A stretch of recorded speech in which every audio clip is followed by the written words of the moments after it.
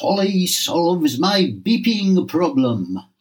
Or, to be more precise, the beeping noise continuously occurring as I drive to my regular pre-tennis coffee appointment in the Northern Territories.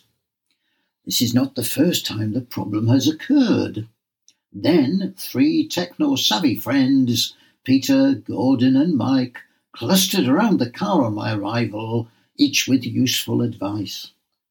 This amounted to recognition that the near-freezing temperatures had interfered with the workings of my warning indicators.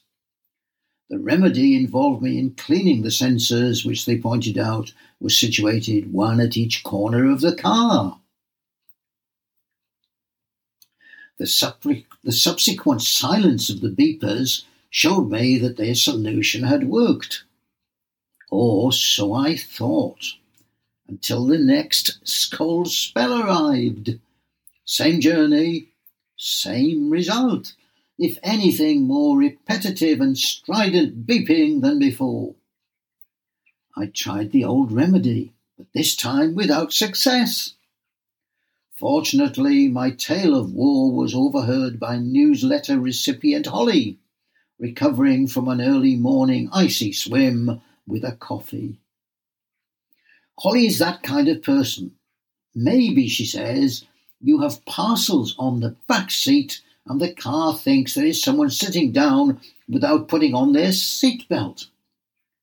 My previous technical consultants gasped with awe at her brilliant suggestion.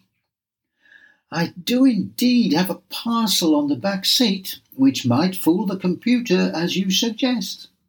The parcel is intended for the washit area in nearby Burnage.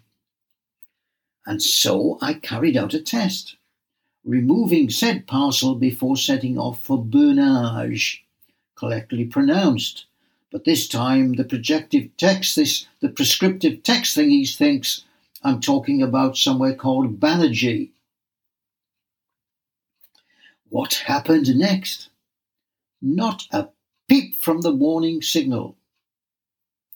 A win for the clear-thinking morning swimmer over the advice given from a university professor, a distinguished art filmmaker, and a techno-wizard with experience as a taxi driver. But was Hollie correct? I suspect I will have to wait now for the next cold snap for confirmation.